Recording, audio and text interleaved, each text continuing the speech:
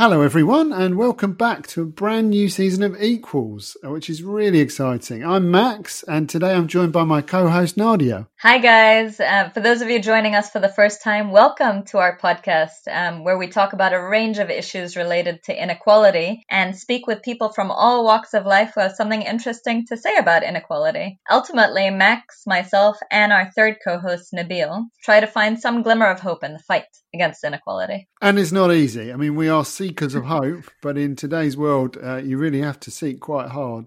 But we're going to be looking at some fascinating issues in this season. We're going to be looking, for instance, at the privatisation of education, the impact that has on the gap between rich and poor, or understanding the dynamics of climate change and inequality, and new evidence that the richest among us are some of the worst emitters of carbon.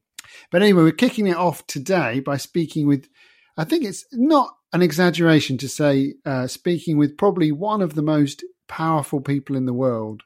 We're opening this season talking to none other than Kristalina Georgieva, the Managing Director of the International Monetary Fund, or the IMF. And you know, Max, I am extremely excited about this, having followed the IMF for most of my adult life. And interestingly, Georgieva is the only person to have led both the World Bank and the IMF. She's the first managing director from an emerging economy, only the second woman to lead the IMF. And let's face it, she took over the helm of this institution just a few short months before one of the worst economic crises in history, and had the entire world looking to her to understand how wide-scale this crisis really was. That's right. And the IMF has moved fast. They made available a whopping $1 trillion to lend to countries. They've been really vocal in calling for debt relief for developing countries because of their huge debts. And I think it's important to stress to listeners that Nadia and I are constantly trying to out-geek each other on the IMF. I think we're both fairly obsessed with this very powerful institution. It's true. Okay, so let me geek out just a little bit more then for a second. So for those of you who don't know, the IMF was founded in 1944 after World War II alongside the World Bank and mandated to promote global economic cooperation and stability. And although the IMF is owned and governed by 189 countries, it really is a $1, one vote situation, which means that the richest nations who have put more capital into the institution have the strongest voice and vote. And that operationally, in a nutshell, the IMF advises countries on what they think countries need to be doing better to promote economic growth and stability, of course, from their perspective. And it is a lender of last resort when countries fall into economic crisis and need a bailout. The catch is that this money that the IMF is loaning to countries often comes with really strong strings attached. Oh, that's completely right. I mean, in some ways, it's good to think of the IMF as a bit like a global bank manager for countries, forcing them to live within their means. And as a result, they have a huge influence in determining countries' economic policies and choices, who they tax, whether they have to cut their spending. So as you can imagine, the IMF is also the source of huge protests around the world as people get very angry when they see their schools being closed or they see increases in taxation or cuts to subsidies they might have had. So a very, very critical institution that raises tempers all over the world. That's right. And I hope we can even talk about some of those issues in the interview with Georgieva. Oh, we must do. Should we get on with it? Let's do it.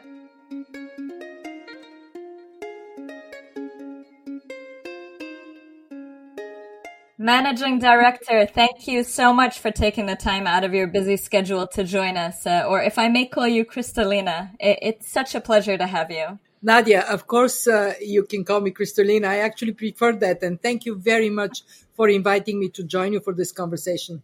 Kristalina, as we were doing the background research for this interview, probably one of the most interesting and fun facts that we discovered is that you studied at the Karl Marx Higher Institute in Sofia, Bulgaria. And now you're the head of the IMF. I'm just imagining Karl Marx rolling in his grave. I wonder if you can just give us an idea of the kinds of, economic ideas that you grew up with and studied, and tell us, do any of those ideas still resonate with you today? What I grew up with was a centrally planned economy that artificially pushed us into scarcity of almost anything I can think of. And the country disrespecting any rational allocation based on demand and markets ended up going bankrupt in the early 90s. And I remember very vividly getting up at 4 o'clock in the morning, queuing to buy milk for my daughter. I remember vividly my mother losing her lifelong savings to hyperinflation. I also, of course, had the luxury of studying political economy. I was very concentrated on the history of economic thoughts and political economy of capitalism. And that came very handy and is very handy in my current job, because while I learned firsthand the high cost of bad policies and that we need to have signals from markets on how to allocate resources, I also learned that markets are not perfect, that they need to be corrected. If markets are left on their own, and we know that from many studies, they might actually create harm on people. One very clear example of that is pollution. If we are not regulating what companies would do, they have no incentive to protect the health of people by reducing pollution coming from their production. And I also must stress that we, in these days I grew up in, have seen how a competition between a socialist system and a capitalist system in Europe has influenced positively Western Europe to embrace social programs and investment in education and health. So very useful life experience for the job I have today. That's really fascinating, Christina. It's something I've always suspected, but obviously didn't have first-hand experience of growing up in the UK. But I was always my impression that the threat of a different model, particularly on education and health and the kind of universal health coverage that we saw in the Eastern Bloc, did make a difference. So you really think it influenced Western leaders to be more progressive than they would have been? I'm certain that it did press Western leaders to be more mindful of social issues, and having seen the direction to travel in Europe vis-a-vis other parts of the world, this proximity of the Eastern Bloc did play a positive role. So while in Eastern Europe, we would queue for everything you can think of. I mean, in my youth, I see a queue, I line up. Doesn't matter what they sell. We played a positive role by creating also this alternative of free education, free healthcare, that led to some conclusions on the side of the Western Europe that even today we see them in this crisis playing a positive role. The health system of, for example, Germany has done really well in protecting the German people from the COVID crisis. One of the things we've seen, though, I suppose the flip side of what you're saying is with the decline of communism and the end of the Eastern Bloc, there isn't that same pressure on Western economies. So we have seen, what we thought would never happen, inequality starting to go up again in Western Europe, in the OECD, and a kind of relaxation of taxation of the richest. Do you think that's in part because that competition is no longer there? Well, the counterfactual is always very difficult to define. What I would say is that we should be concerned about the direction of inequality. We have seen over the last decade, prior to COVID, that inequality in many countries has gone up. So while inequality between countries has been reduced, in other words, developing countries have been catching up somewhat, inequality within countries has been going up. Why is this bad? It is bad because when we have parts of the population falling behind, especially in terms of education, in terms of the social strength, then that translates into loss of productivity. And it is bad not only for the people that are affected by inequality, it is bad for society as a whole.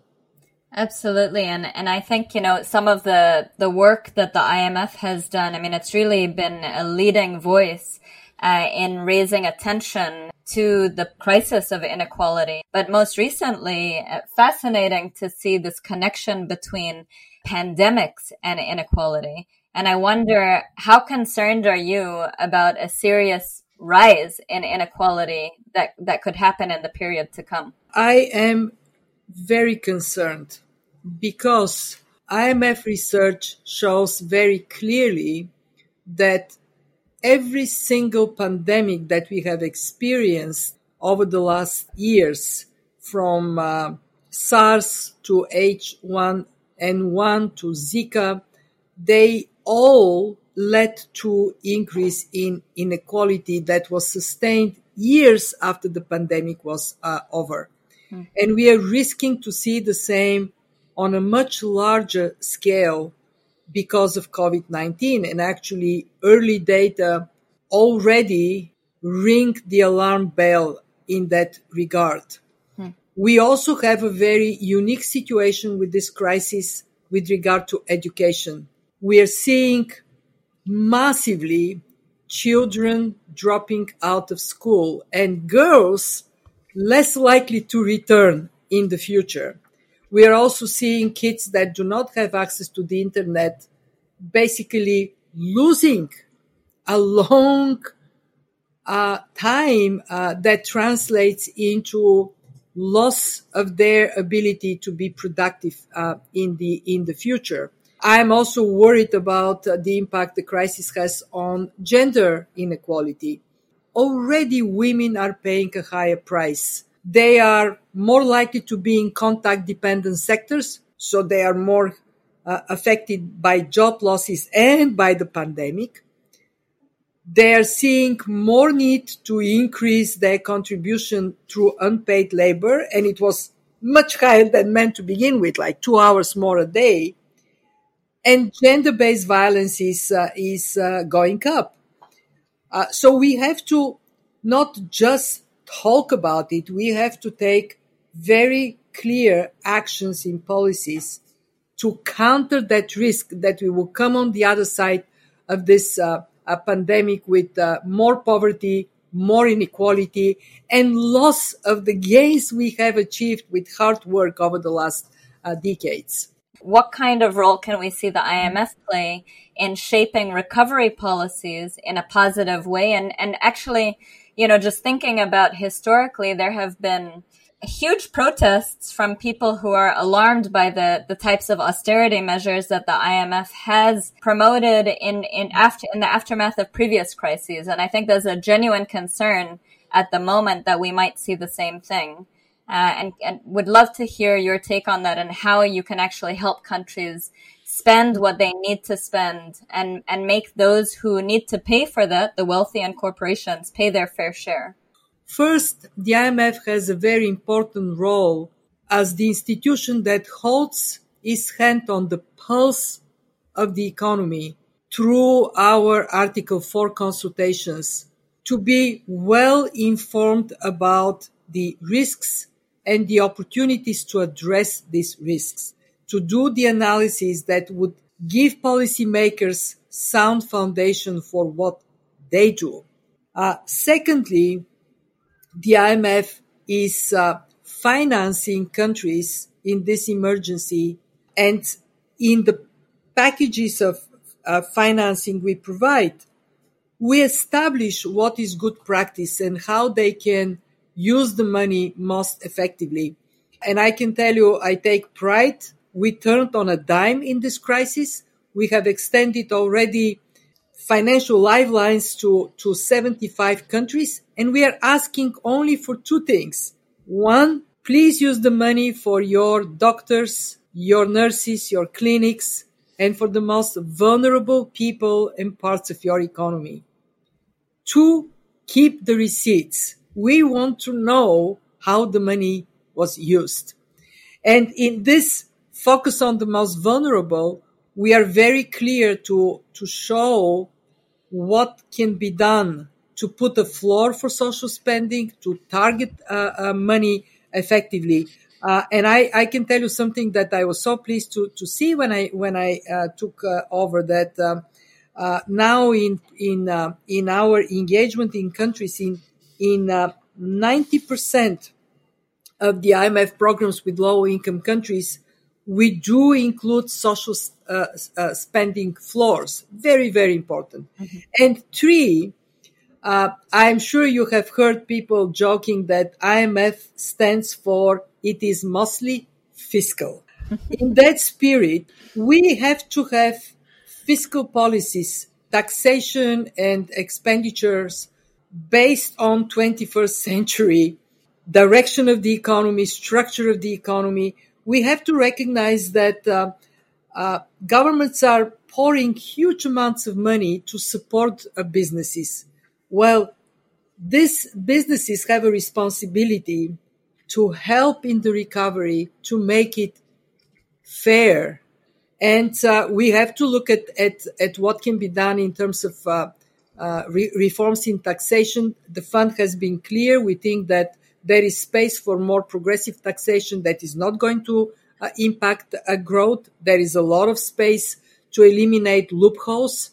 There is a lot that can be done to make sure that the structure of taxation reflects how the economy has evolved. We know that the digital economy is the big winner of this crisis. Well, we have to see how that helps long term to make the right investments in human capital. Kristalina, can I just, going back a second, I mean, that was music to my ears on progressive taxation. And just to be really specific, I mean, would you be very pleased if you saw a big uptick in the number of countries worldwide implementing greater taxation of wealth and high incomes in the years to come, so that we don't see the return to austerity or the kind of release of the rich that we saw after the financial crisis? It is important to recognize that above all today, what we worry about 2 things. We worry about durable end of the health crisis everywhere, and we worry about jobs. And so we have to be very thoughtful around how we make sure that firms retain their workers, and those that cannot survive or those that are benefiting from transformation driven by this crisis can hire workers. And when we think about taxation, it has to be done with this clear objective in mind, that we want the economy to return to growth, and we want this growth to be job rich. Warren Buffett has been saying now for quite some time, there has to be a recognition that we are not in a good place in terms of how we source revenues to make the necessary public expenditures. And at the time now is a moment of crisis when there is a much higher acceptance of change.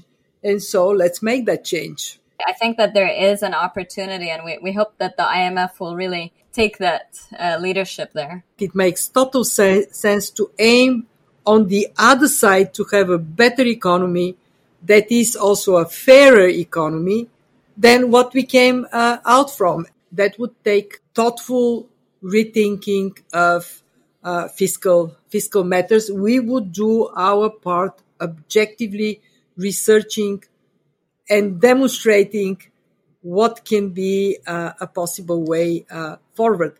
Countries have to make clearly a bigger investment in people, especially in skills and education. And they have to make a bigger investment in accelerating a transition to low carbon resilient economy.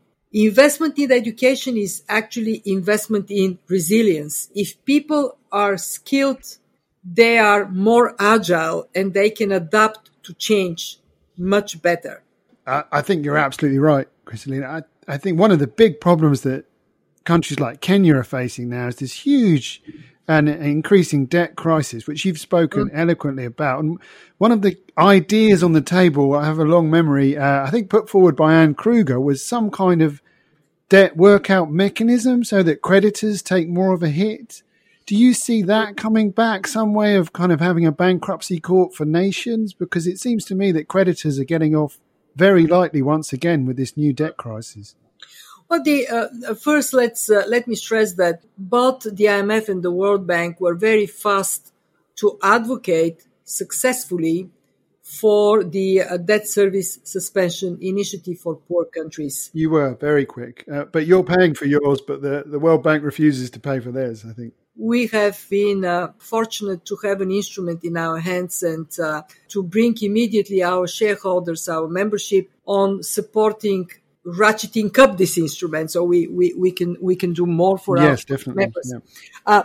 But that doesn't resolve something that we know is there, and it is we do have a problem with private sector participation in this standstill, and more broadly, we have a problem with a very different structure of debt today than it was 10 or 15 or 20 years ago. At this moment, I don't see big appetite to go towards bankruptcy, but there is appetite to significantly improve the international architecture for debt restructuring.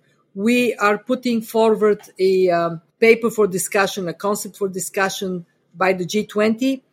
We are very keen to see progress in this area of more coherent, more likely to succeed debt restructuring.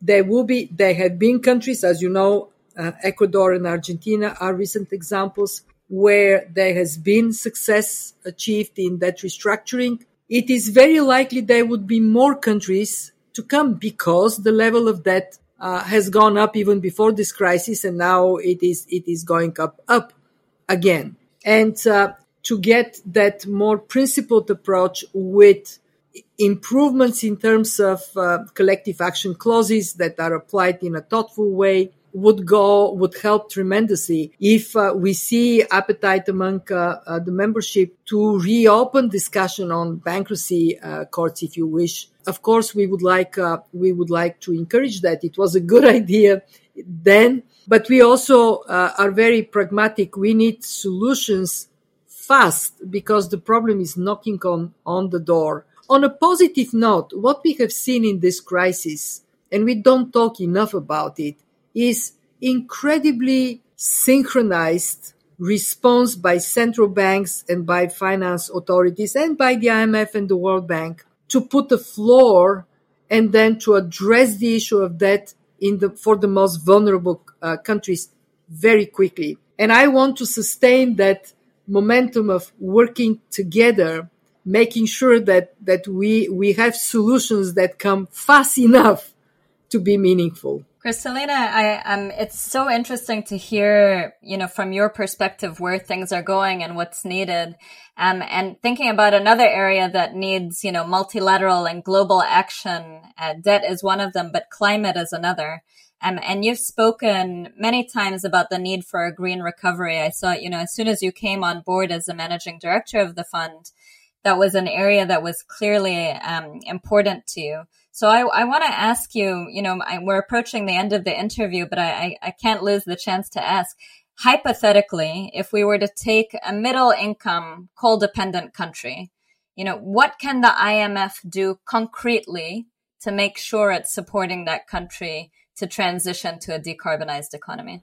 So what the IMF is already doing, and we will be doing more of it, one, for countries that are either highly vulnerable to climate change or play a big role in terms of the necessary mitigation efforts, we are already doing quite a lot of analysis, and we are bringing some of it in our Article 4 consultations. We have done a number of climate impact assessments for highly vulnerable countries we are using this to bring countries to a point of designing effective mitigation and adaptation strategies. Secondly, as we move forward in countries with programs, what we are discussing with them is this broader notion of resilient economies.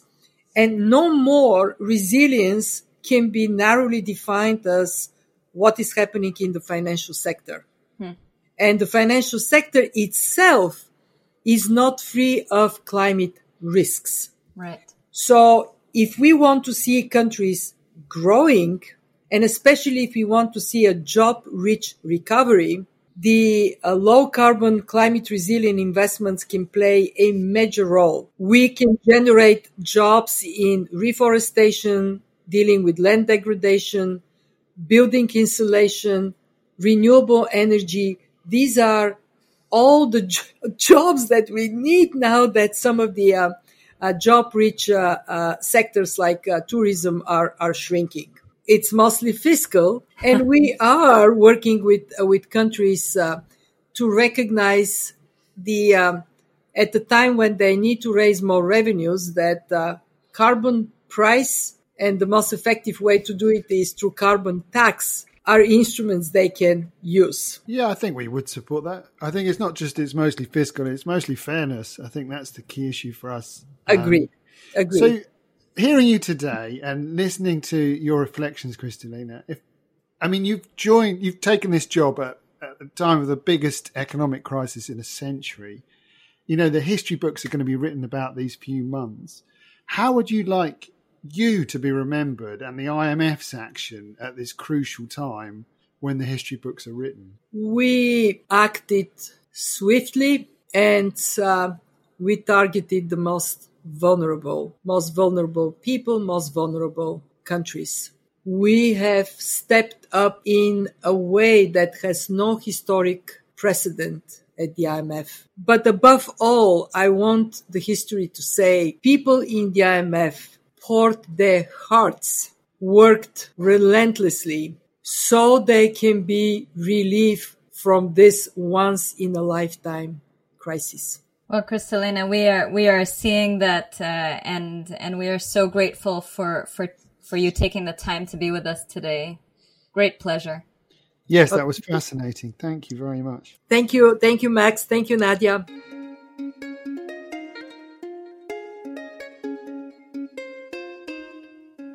So, Nadia, how was that for you? Gosh, I really enjoyed it. There was a lot in there. I covered a lot of issues. But honestly, it was just very comfortable. I felt like we could have just been sitting on my couch having a cup of chai. I really enjoyed it. I really enjoyed it too. It was a great interview. And I just can't imagine having that kind of frank conversation or anything close to it 10 years ago with the managing director of the IMF. Seriously. But I mean, the key question though, Nadia, is did she say really what you wanted to hear?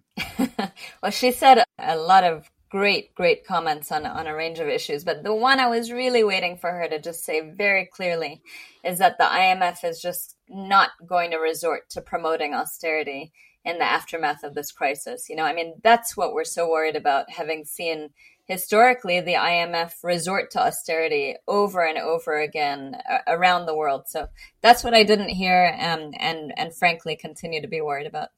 Yes, me too. And I agree. She didn't say that.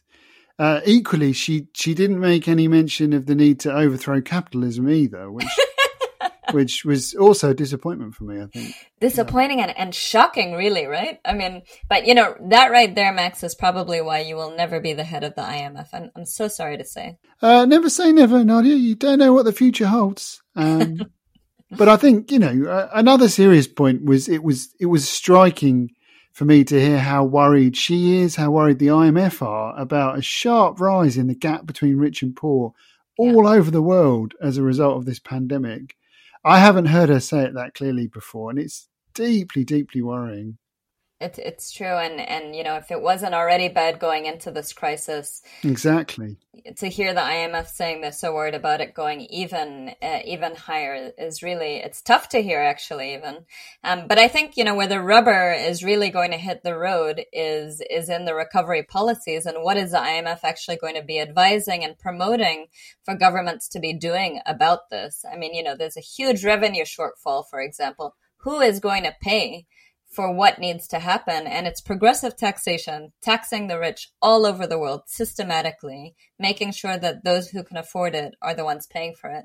I mean, that's what we want to see the IMF get better at, Definitely. I mean, they've come a long way on that issue, but they've still got a long way to go. Yeah. I mean, what an interesting and what a timely conversation that was. And also what a way to kick off season 3.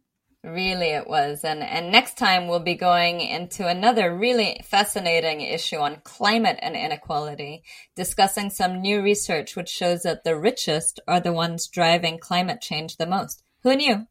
Join us then. Yeah, looking forward to it. Bye, everyone. Bye.